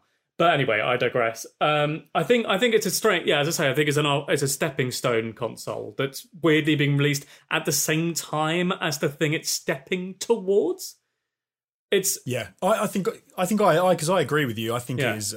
I think I agree with everything you said. I know, Jamie, we spoke before about the S, and I think you were talking about how it's really good for accessibility, and it kind of gives them the ability to cover the gamut of systems and to have the most powerful, and also to have like the cheapest machine, the one that's an entry level one. But like, so would you consider it next gen though, or would you consider Can I respond with something like really shitty because it's like it's indirect? I think asking whether or not the Xbox Series S is a next-gen console is asking the wrong question. It's kind of like someone showing you their brand new moped and you going, well, it's not a motorbike though, is it? Like, no, I think it's I think it's a fair question. No, which isn't my way of saying it. That wasn't me saying it's an unfair question, but it was a kind of me saying that even if Xbox do, and I think they might have already. What's the right question? Let's go with that. Does it fill a gap in the market? Okay, that's fair. So I think there are a huge amount of people that do care about the quote unquote next gen banner. I think they care about that term, and I think that's why Microsoft will probably, if they haven't already, use the words next gen somewhere around the advertising, the marketing of the Series S. Whether that in itself is fair or unfair, that some people might buy a Series S and believe they're getting a next gen console, is up for debate. That gets into the weird nitty-gritty of to what extent can Microsoft squeeze a CPU and an SSD to get tangible improvements over a previous generation? How much of an improvement does it need to be? And can you still be next-gen if there are more next-gen things that coexist? Right. Yeah. But it's kind of just what you and Sam were saying, which is that this, for me, was Xbox not even thinking about next-gen, not even thinking about power levels or what the right middle ground to find was and any of that stuff. It was about finding a spot in the market at that price point, at that, even at that size, at that form factor. It was about something that people looked at more and more as the years rolled by and say, actually, if I did want a route into the Xbox world that wasn't through a PC, if I do want a way to play the Elder Scrolls 6, maybe the Xbox Series S makes sense. I'm not good enough at predicting the future to know whether or not that will work. I'm not surprised it's not that popular out of the gate because I don't think anyone really cares about being an early adopter of a naturally, inherently inferior piece of hardware. But I think this is the Xbox Series S is a console for the long run. It's the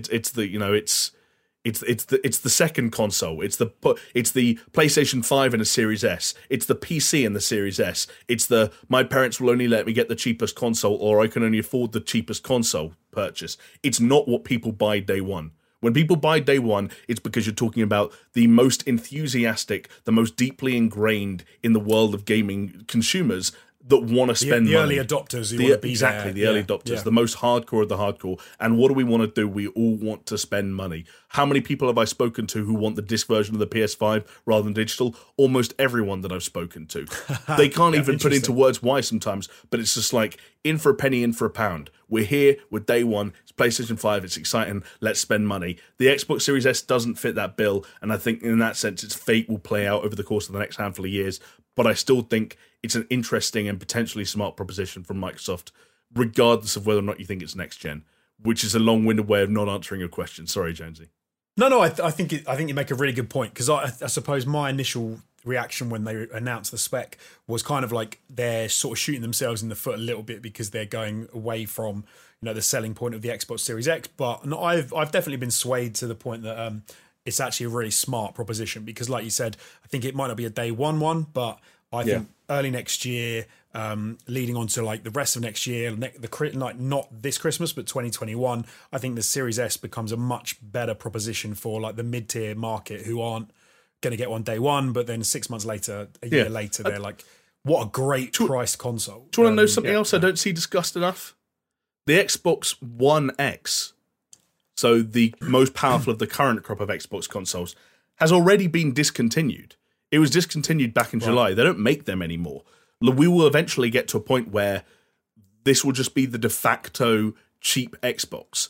And again, with what they're pushing, Game Pass, backwards compatibility, 3 generations, 4 generations. I'm not going to think of numbers quickly of Xbox games. It will just become the thing, and it won't matter, if that makes sense, what the GPU compares to the One X, because the One X won't be on the table anymore. It's like, do you want to go big? Do you want to go small? And some people will, well, don't have to laugh about that, Jones. It's not about the size. Talking about size, though, can I give you guys a little tidbit? Oh, sorry, Sam, go on. Is this about your penis? I'm terrified what we're about to say after that. No, I was just going to add a little interesting factoid that we got teased with this week, because there was a brief leak. I think it was on Smith's Toys pre-order site, where they had like PlayStation 5, Xbox Series X, and when the Xbox Series X went live, they had the price of the 1 terabyte expansion cards for the Xbox Series X and the S, and they were priced at £159. So it's a UK site, so it was only in pounds. But I thought that was interesting, because that's a reasonable price, I suppose, for an expansion card. But it kind of puts you in a weird place that if you go for the Xbox Series S, which has got half the storage of the X, you add that 159 quid onto the price of it, and you sort of say, well, you might as well just bought the X in the first place. It's not much point doing that. So yeah, I was surprised at how, I don't know, I thought that was a little pricey in that, thinking of it like that for those cards. But yeah, I know what you mean. But then you're as Jamie said, like, well, personally, if I was to get an Xbox for those exclusives, if they do intend to be exclusives, I would get the S, because it's the smaller option, and it's a supplementary thing. Whereas, it's the Bethesda machine. It's like we said, it's literally going to be people buy it for Bethesda. Yeah, rather. Oh, go on. Sorry, Sam. I was going to say, but it's also like, you're talking about Game Pass, and this is the thing with all their first party stuff and services in general. They care less about what you buy it for and more about what you stay for. Yes, buy it for Bethesda, sure. Buy it for Elder Scrolls, but stay because you realise that you can play. Maybe you've never played a Halo game, and now you can play all 6 of them at once, back to back to back to back, completely for free with what you've already paid for. Sorry, Sam. No, you're absolutely right, and I think that it's going to be interesting to see what those kind of year 2 sales figures are going to be for the S, I would say, and 100%. Whether or not people will need expansions on top of that, etc. for memory. Yeah, I'm interested to see that as well, because I think, like Jamie said, I think it might pick up, and I think it might start to do better. I was interested that when I pre-ordered the PlayStation 5, kind of counter to what you said, Jamie, they were completely sold out of the digital PS5. I thought people would go for the disc version, but they had quite a lot of the disc versions left, apparently. And but then you have to wonder, how many do they produce of each one? That's the thing that I think people are trying to figure out, is the manufacturing numbers and what the ratio that PlayStation actually produced were. Fair play to them if it's 50-50, but I think if Sony believed, I don't know, but I don't know. If Sony believed that all the PlayStations they were going to make were going to sell out guaranteed, you'd make more of the expensive one. That's all I'm going to say. Yeah, you probably would. I think come Christmas time, you're going to. Oh, sorry, Jonesy, I didn't mean to. No. Go on. So everyone, when you deal with a delay, it's a little bit. Sometimes you start talking. This is one of the more unusual delays we've ever had. I don't know what's happening. Yeah, it's bizarre. It's like I'm in a different country, but I'm not to dox myself, but I'm not. It's going to be interesting when come Christmas time with consumers who aren't that au fait with the gaming world, and to see with PS5 especially, I think you'll have some people going in to buy for their partners or kids or whatever, who don't really know the gaming world that well, who will say, okay, what's the difference between this PlayStation 5 and this one? And they'll say, this one is a disc drive. And then they'll say, can it still play the same games? And they'll say, yeah. And I go, well, I'll take the cheaper one then. I do think we will see that happen. Yeah, no, I think that's a good shout. So, like I say, especially when you start to get into people or kids who'll say to their parents, oh, I would like this. And they're like, well, why am I going to spend an extra, like, whatever it is, £100 in order to get you this one versus that one? Yeah, for sure. Should we move on to, we've got time for, I think, for one more little story. Do you fancy one more story? Should we talk about some Cyberpunk 2077? Hell yeah. Because they had their third Night City Wire, which is their sort of, was it like monthly little tease, I guess. Maybe it's not that something like that regular, but they've been releasing sort of little tidbits of information. I keep saying the tidbit this week. I don't know why. It's in my brain. I used to think that the D in that word was a T, and used to say it as such. Tidbit. Yeah, tidbit. Yeah, why not? I don't know what. In fact, I think I'm pretty sure I wrote it in actual school essays. You know, this tidbit of information. Now I'm just trying to think, like, what the context for using the word tidbit is in an essay. It's almost like you're saying to the marker, like, here's a little bit of tidbit of knowledge for you, Mr. Marker. Here's a little bit of something. Do you know what? I'm not surprised, seeing where Sam is now doing 101 facts. I'm not surprised at all that he was giving the examiner a little bit of extra flavour. Yeah, got to give him something. Absolutely.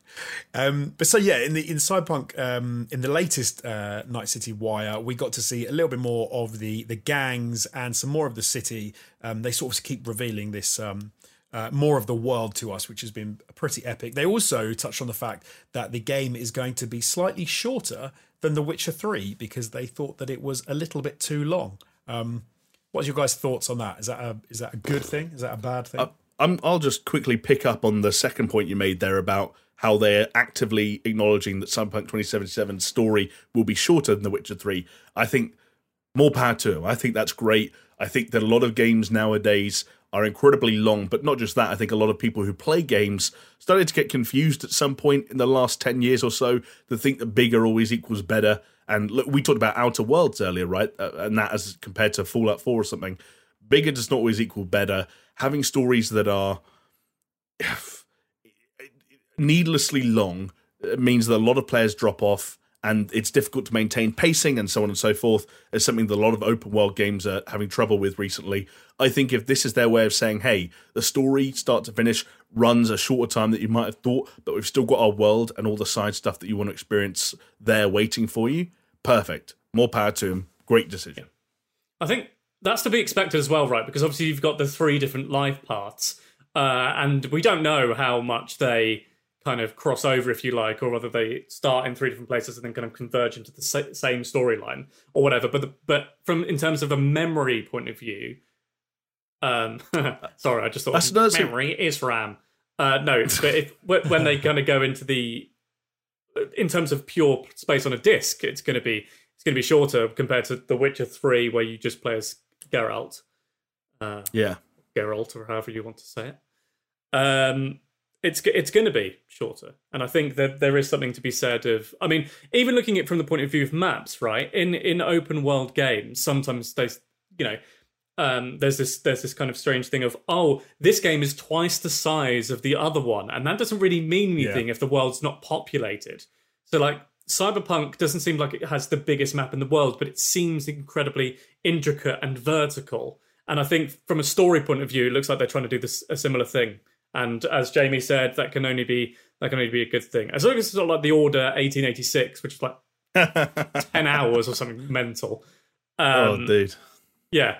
It can only be a good thing, I think.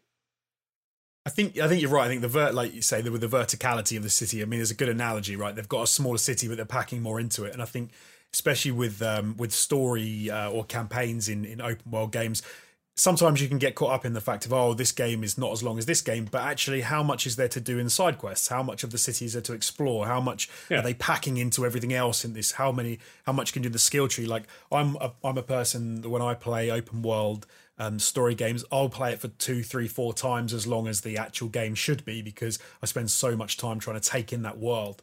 So yeah, no, for me, it's if anything, it will mean that I managed to stick with the story longer before I inevitably drop off it at some point. I might have already played 100 odd hours in that world, but won't necessarily get all the way to the end.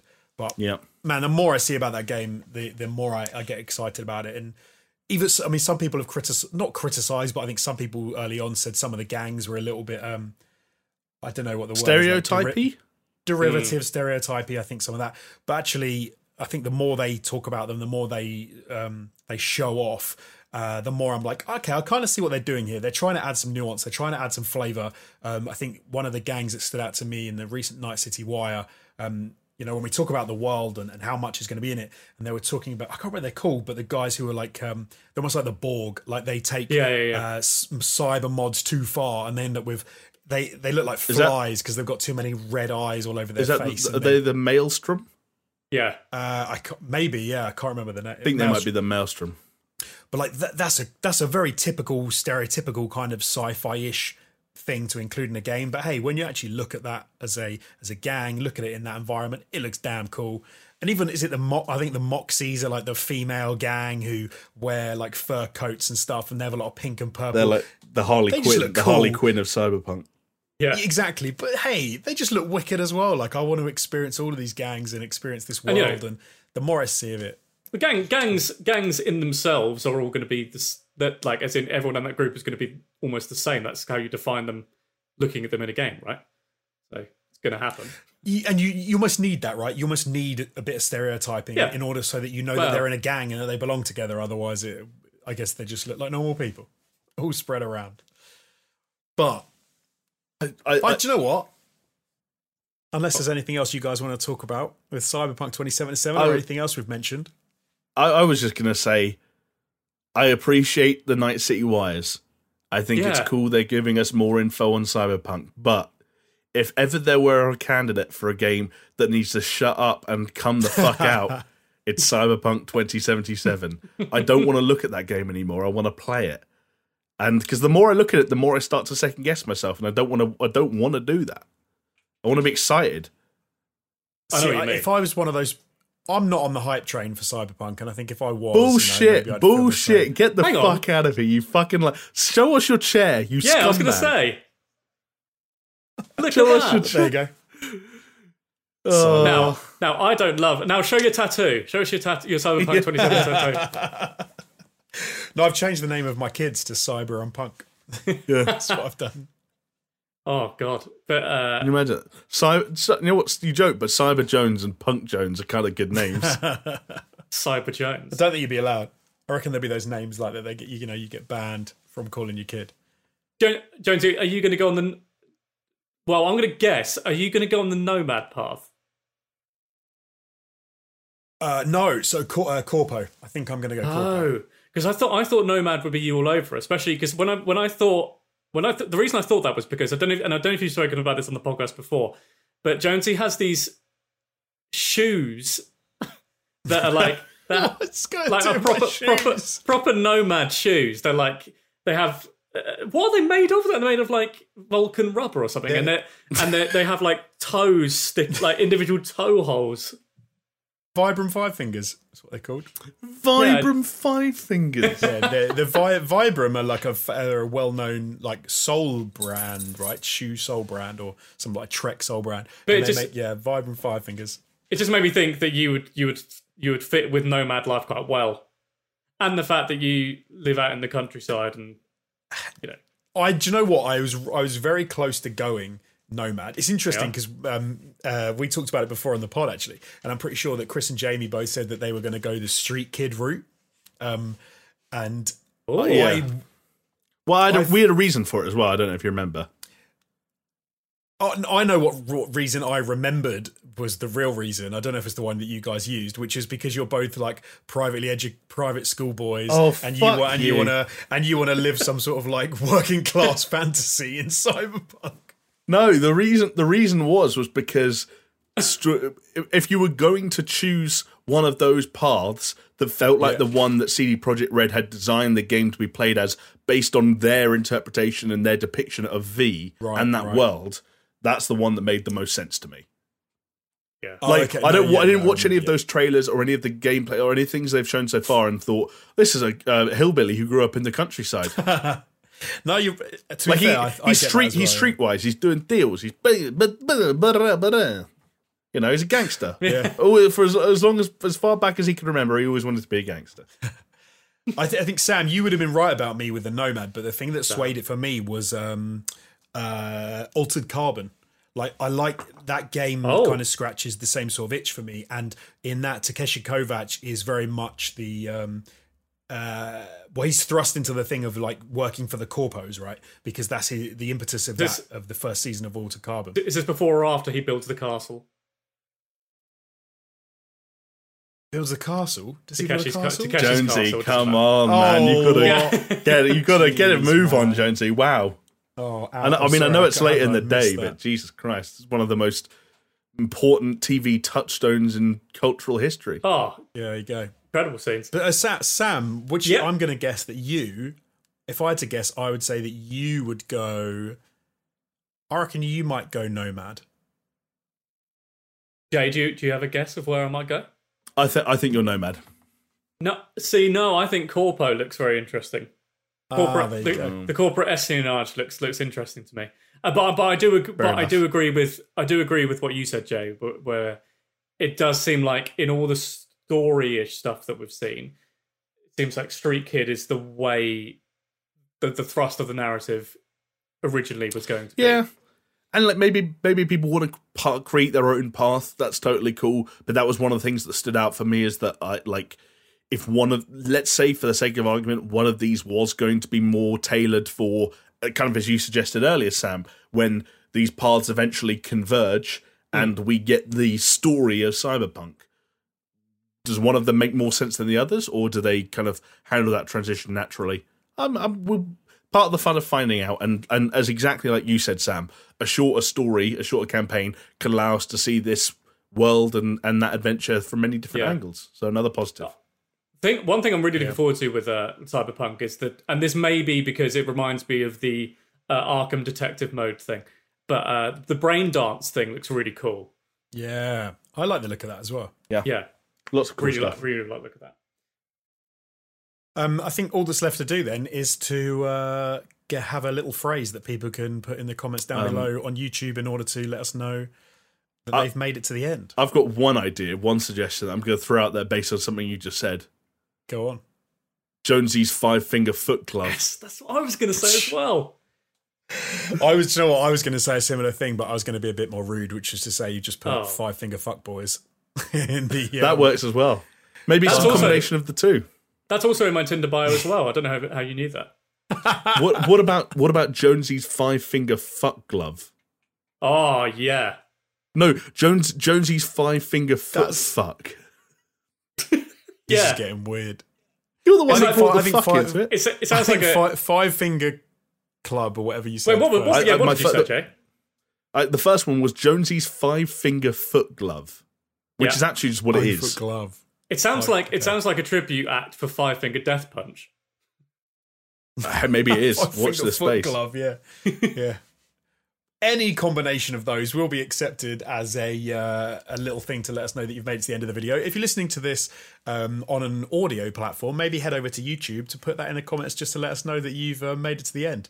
But hey, anyone out there who's watched this, thank you so much for joining us. Thank you, Sam, for coming on and being our guest this week. Thanks for having me on, giving me the podcasting bug.